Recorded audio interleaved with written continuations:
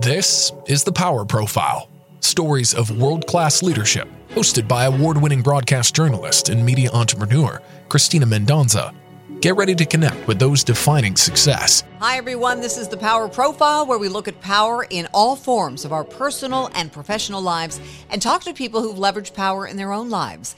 We are on a roll with authors. I got some great feedback on the William Forstchen interview. You can check out that episode. It's episode 22, and that one focused on post-apocalyptic sci-fi. Today, another author with a very unique backstory, a man whose life before writing is as interesting as the novels he creates. First, thanks to everyone who came out to the Her Women's Conference in Northern California. I was honored to MC once again. It was sold out. We had great speakers like Lauren Johnson, who is episode 23 of The Power Profile. We also heard from financial expert Gina Richardson. There was plenty of great food and wine, lots of vendors, just a super positive vibe throughout the whole day. I've been on an audiobook tear this year. Been listening to my newest audiobook, which is the trilogy by Justin Cronin. Starts with The Passages. It's really good, super well written, but I've been on this tear. Usually I have a fiction book going and a nonfiction book going at the same time. Depending on how I'm feeling, I'll listen to either or. But I've really let my audiobook club suggest new authors for me, which is how I found the man that I'm going to be talking to today. His name is Tim Tigner. He began his career in Soviet Counterintelligence with the U.S. Army Special Forces, the Green Berets. He says that was back in the Cold War days where they, quote, learned Russian so the rest of us didn't have to, end quote. I love that. He switched from espionage to business. He took his fresh MBA to Moscow, where he worked in the Soviet space program and healthcare. He led multinational companies. And all of this will be evident when you read his books, because there are lots of characters and places that are in either the former Soviet Union or Russia as we know it today. And it's not often that you find an author who has actually lived some of the international intrigue that he writes about. Tigner also writes page turners that are often described as John Grisham meets Michael Crichton. Enough science fiction to intrigue with lots of twists and skilled assassins. Really fun reads. The two Tigner novels that I just finished are Stolen Thoughts and The Price of Time. Both got me so curious about the author, so I reached out to him and he accepted my invitation for what turned out to be a fun interview. Tim Tigner joins me now. Tim, thanks for making time for us this morning. Appreciate you. I know that you went from military service to multinational business to, other kinds of jobs, pretty high stress, highly structured environments. So what was missing that writing fulfilled for you? What was missing? I guess control of my own destiny would be the answer to that. When you're working for a corporation, you're always working for a boss. Yeah. And when you're writing, you are your own boss. And I wanted that freedom. Plus, it kind of amps things up a little bit when everything is 100% reliant on you. It kind of cranks up the whole living to the extreme. Right. Philosophy. And when you write, are you just writing, do you write for yourself or do you write for your reader, your archetype? Yeah, I write what I want to read. Mm-hmm. So I write for myself. I don't know what my archetype reader is. Google told me that. I would have guessed it was, guys like me. But when you see the demographics of people reading thrillers, it's not just guys like me by any means. It's a bit more female than male, and quite a bit older than I was when I started this out. now I'm moving in on that demographic. But I just write what I want to read. Yeah. And go from there. Yeah. What kind of books were you reading at the time you were contemplating this change? Like, what do you like to read? Yeah. So, it was a huge change. I have it was a math and philosophy undergrad and then got master's degrees in finance and in international studies. And so switching from doing, PowerPoints and marketing presentations, I was running multinational pharmaceutical and medical device companies all over the world. Switching from that to just writing was huge. And what drove me to do that was I wasn't finding job satisfaction, even though I had the exact job that I trained for my whole life. And so I asked myself, what gives me the most pleasure in life? And there was nothing that I enjoyed more at that time than reading a good book. So I decided to try and create some of those. Back then, that would have been the mid-90s, the books that I was reading a lot of, I was over in Germany, were a lot of the European thriller authors. It was Ken Follett and Frederick Forsyth, and guys like him. So I like the way some of your books are described as like John Grisham meets Michael Crichton. And I think that's what attracted me to your books. I love that bit of sci-fi, that technology piece that so many of your novels include. I mean, did this come from your background, things that you saw or things that were in development or things that you heard of that were interesting to you? Yeah, that's exactly the genesis of my book. So I didn't want to write books that people had read before, which is, of course, extremely difficult to do. But by that, I wanted to write thrillers because that's what I enjoy. And my background is, I was in Soviet Counterintelligence in the Army Special Forces, the Green Berets, and then I did tech and all that stuff. But so I didn't want to just do another murder or another nuke in New York. I wanted books that really brought something new to the picture. And so I just started drawing on my background to come up with a plot, often a device-based plot, something that hadn't been invented before. And since I was inventing the core of the plot, I knew nobody had written that story before, and then I could go from there to creating something that hopefully would be memorable and get people thinking. So. Do you have like a method? Do you write first thing in the morning or midday? Do you commit to a certain number of hours or words? What is kind of your method? Yeah, so I'm a morning person, so I think best in the morning, and I don't know, it's kind of the achiever mindset. So I mean, my whole life is, to an extent that when I'm not being a father or a husband, it's how am I the most productive? And so for me, that's, getting in at the computer as early as I can and just plowing away at it until I can't think anymore, usually with some exercise breaks in the middle. I do set a word count every day using Scrivener, the writing program, which is fantastic. I'll kind of pick myself a deadline for when I want the book to be done and how many days of work a week I want to write. And it'll tell me how many words I have to type to meet that dedeadline every day. What is that called again? That's fascinating. Yeah, Scrivener, Scrivener. It is to writing what Excel is to spreadsheets. It's enormously sophisticated and powerful, and is, in my opinion, definitely what you want to be writing on if you're writing fiction.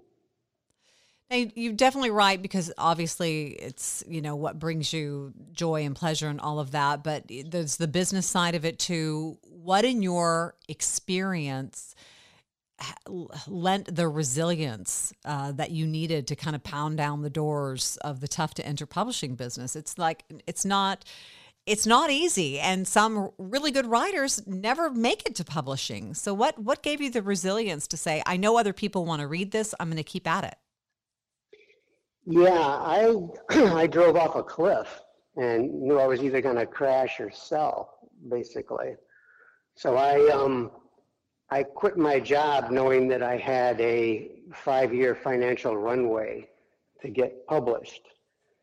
And I figured in 5 years I could learn to write and write 3 books, and that would give me 3 shots on goal. And so I just set about it, knowing, that failure kind of wasn't an option. And I mean, I just worked at that as hard as I'd worked at any other job in my life. And it looked like I was going to land that plane many times. I got a good agent earlier on. She got me read by the best editors, but I didn't end up making the big sale that I needed to continue with writing. So I ended up going back to work for another 7 years while my first 3 books sat on my computer. And it wasn't until 7 years later, I finally had the opportunity to self-publish my books. And that change of time, Amazon was coming around and self-publishing actually became a viable business model. It wasn't just an admission of failure. I put my 3 books out there while I was working my other job.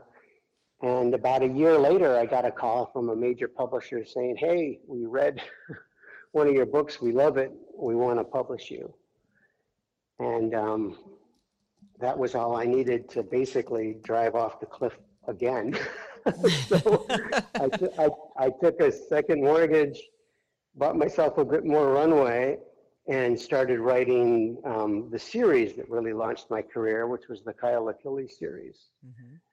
And that, started making money, and then things really took off. That was January of 2015 when I restarted things, and it was pretty lean for a few years. But by the time we got to 2019, one of my books was among the 10 most read books on Amazon all summer long, and one of the 100 most read books of the year. So it was quite quite the takeoff. But I tell you, it was no overnight success. It was years and years of, writing, as many hours a year as possible, while watching my bank balance, get lower and lower. So, for all the grief that people give Amazon for some of the business practices, they really have helped people find new authors. I mean, I get suggested authors all the time through Amazon or Audible. So I'm a big audio reader. I listen while I work out a lot or doing housework or whatever. I always have a book going. But I mean, that's how I found you. It was the suggested, oh, you like this? Try Tim Tigner. And, and then I have a tendency when I find an author to just rip through everything they have, and then, get frustrated they haven't written more. Well, that's exactly my marketing strategy. I'm also just a complete audiobook fan. I listen to 2 or 3 audiobooks a week, probably. Yeah. And that was how I actually taught myself to write. I didn't have any formal writing training. I'd done a lot of marketing. I knew how to plot, analyze. I knew I could create great plots, but how do you create great prose? And so I just listened to my favorite books again and again and again, kind of programming my subconscious to know what a good punchy sentence sounds like, and how, a novel, flows from beginning to end. Well, I like who you chose to read your audiobooks. That guy's got great pipes, great voice. Yeah. So Dick Hill, my original narrator, who became a good friend, he was kind of an idol. I mean, he's kind of the Tom Cruise of the audiobook industry. So that is an awesome description, by the way. Yeah. Getting him to agree to do my books was a big breakthrough for me. And then it was his audiobooks that were the first to pay the California mortgage. So nice. that was a big deal. And I've gone on to work with the guys that so he was doing Lead Child. I did the John Grisham and the Dan Brown narrators as well. So really trying to reach out to audiences through the narrators. Nice. Yeah. I've got to ask you about this other part of your life, just especially in light of everything that's going on with Russia and Ukraine, because you were a Soviet counterintelligence agent, and you lived in Moscow. I mean, what do you think of what's happening there right now? Do you still know people there? Would you ever want to go back? You must have friends and former colleagues there. Yeah, well, I could never go back, unfortunately, at least not while Putin's alive, Yeah. because I would worry about being arrested and for spying, and that's definitely the last place that you want to be. No, the Russia is tragic. I mean, it is a historic example of how much damage one person can do. So Russia went from having one of the world's all-time greatest leaders, Mikhail Gorbachev, a Time Magazine Man of the Decade, to one of the world's most evil, soulless, dictators. And the whole country is suffering. Russia's full of wonderful, hardworking people who are just, screwed by a charming, brainwashing, power-hungry, fundamentally evil man. And unfortunately, that's not, an entirely unique story. Right. But it happens so fast. I mean, I'm 54, so I mean, I certainly remember when the USSR broke up, and all of that, and then the perestroika, and all of the businesses that were started in Russia, and the feeling of optimism people had, and I mean, it just seemed like such a good time, and this time of enlightenment and growth for that region of the world, and then just to be all shut down within a generation. Yeah, it's horrible. So that's when I was living in Moscow, was throughout perestroika. I was starting up and running a major multinational medical business there. And it was wonderful. It was a time of change and hope and restructuring. And that was, that was tough on a lot of people who had difficulty changing and adapting, as, people will do. We see that here, in the US with, the Rust Belt and so forth. But Russia has had, everything. They had a low population base, but, a fifth of the world's natural resources. And corruption slipped in, and, all the money got sucked up by the few. And, the only way out of this is, Putin in a casket. And who ends up replacing him is going to be a big question. Yeah. Yeah. It was interesting to watch the whole thing with the Wagner group, and then the plane going down and all of that. I mean, you have to, from your position looking at it, what do you think is going to happen there? Do you think this Ukraine-Russia war is going to go on for a long time? Do you think there will be some sort of peace or no peace until Putin's gone? Yeah. There was an off-ramp for Putin, which I was praying he would take, which he didn't take, which was, he claimed that the reason for the invasion was, these Nazis in Ukraine were persecuting the Russians. Of course, there really weren't any Nazis in Ukraine, but that set up the exodus of him just saying, oh, no more Nazis in the Ukraine, mission accomplished, we got rid of them all, and then he could pull out. Yeah. He didn't do that, and now the story has changed, right? It's starting to acknowledge that it's actually a war, and it's not anything about Nazis and he's bombing, Kiev. It's just horrible. Do you worry the U.S. will be pulled into this deeper? We're already financing it, but do you worry about a hot war between Russia and the U.S.? No, I don't think so, because it's become such a war of attrition for Russia. I mean, right, Putin's over there now begging North Korea for arms, which is, pretty sad. Of course, there's always the nuclear option, which is, kind of unspeakable. We don't hear a whole lot about that. I'm hopeful that we actually have a super secret plan in place that's got that all neutralized one way or another. Yeah. But No, I think it's just going to be a grind until there's nothing left. Um, Meanwhile, Putin's power is shrinking all the time with this, and so hopefully, at some point, it'll kind of be a Julius Caesar moment, and everybody will step forward and stab the bastard. But uh, you know, I don't know. It's just very sad because there Yeah. are a lot of great people suffering, and worldwide ramifications. Right, the famine that's taking place as a result of this stuff. Right. Well, I had to veer off into international relations there for a moment, given your background, but we'll get back to writing and some of your great storytelling. Because I noticed you use that from your background. You have several characters that appear in your books that are from that area of the world, which is it's fascinating because you have a different insight having met people. Are they based on people you met? Yeah, I think all authors draw heavily on individuals that they know, although usually in kind of composite form.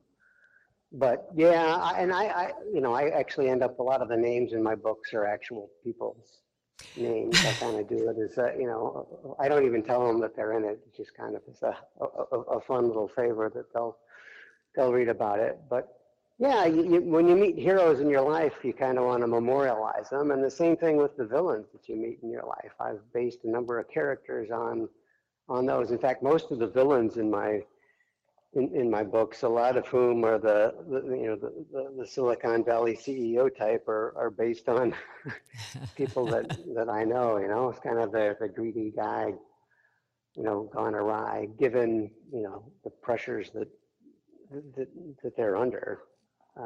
There's a lot of pressure here in Right. Silicon Valley to produce, right? And then, on both sides, both to perform, but also the lure of the potential, billions of dollars is very corrupting.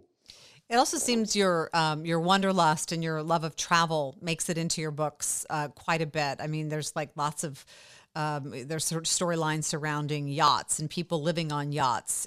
I mean, that seems like a fantasy to be able to just live on a yacht for a while. I mean, is that something you did? Something you want to do? Do you find that the places that you want to go or places you've been feature prominently in your writing?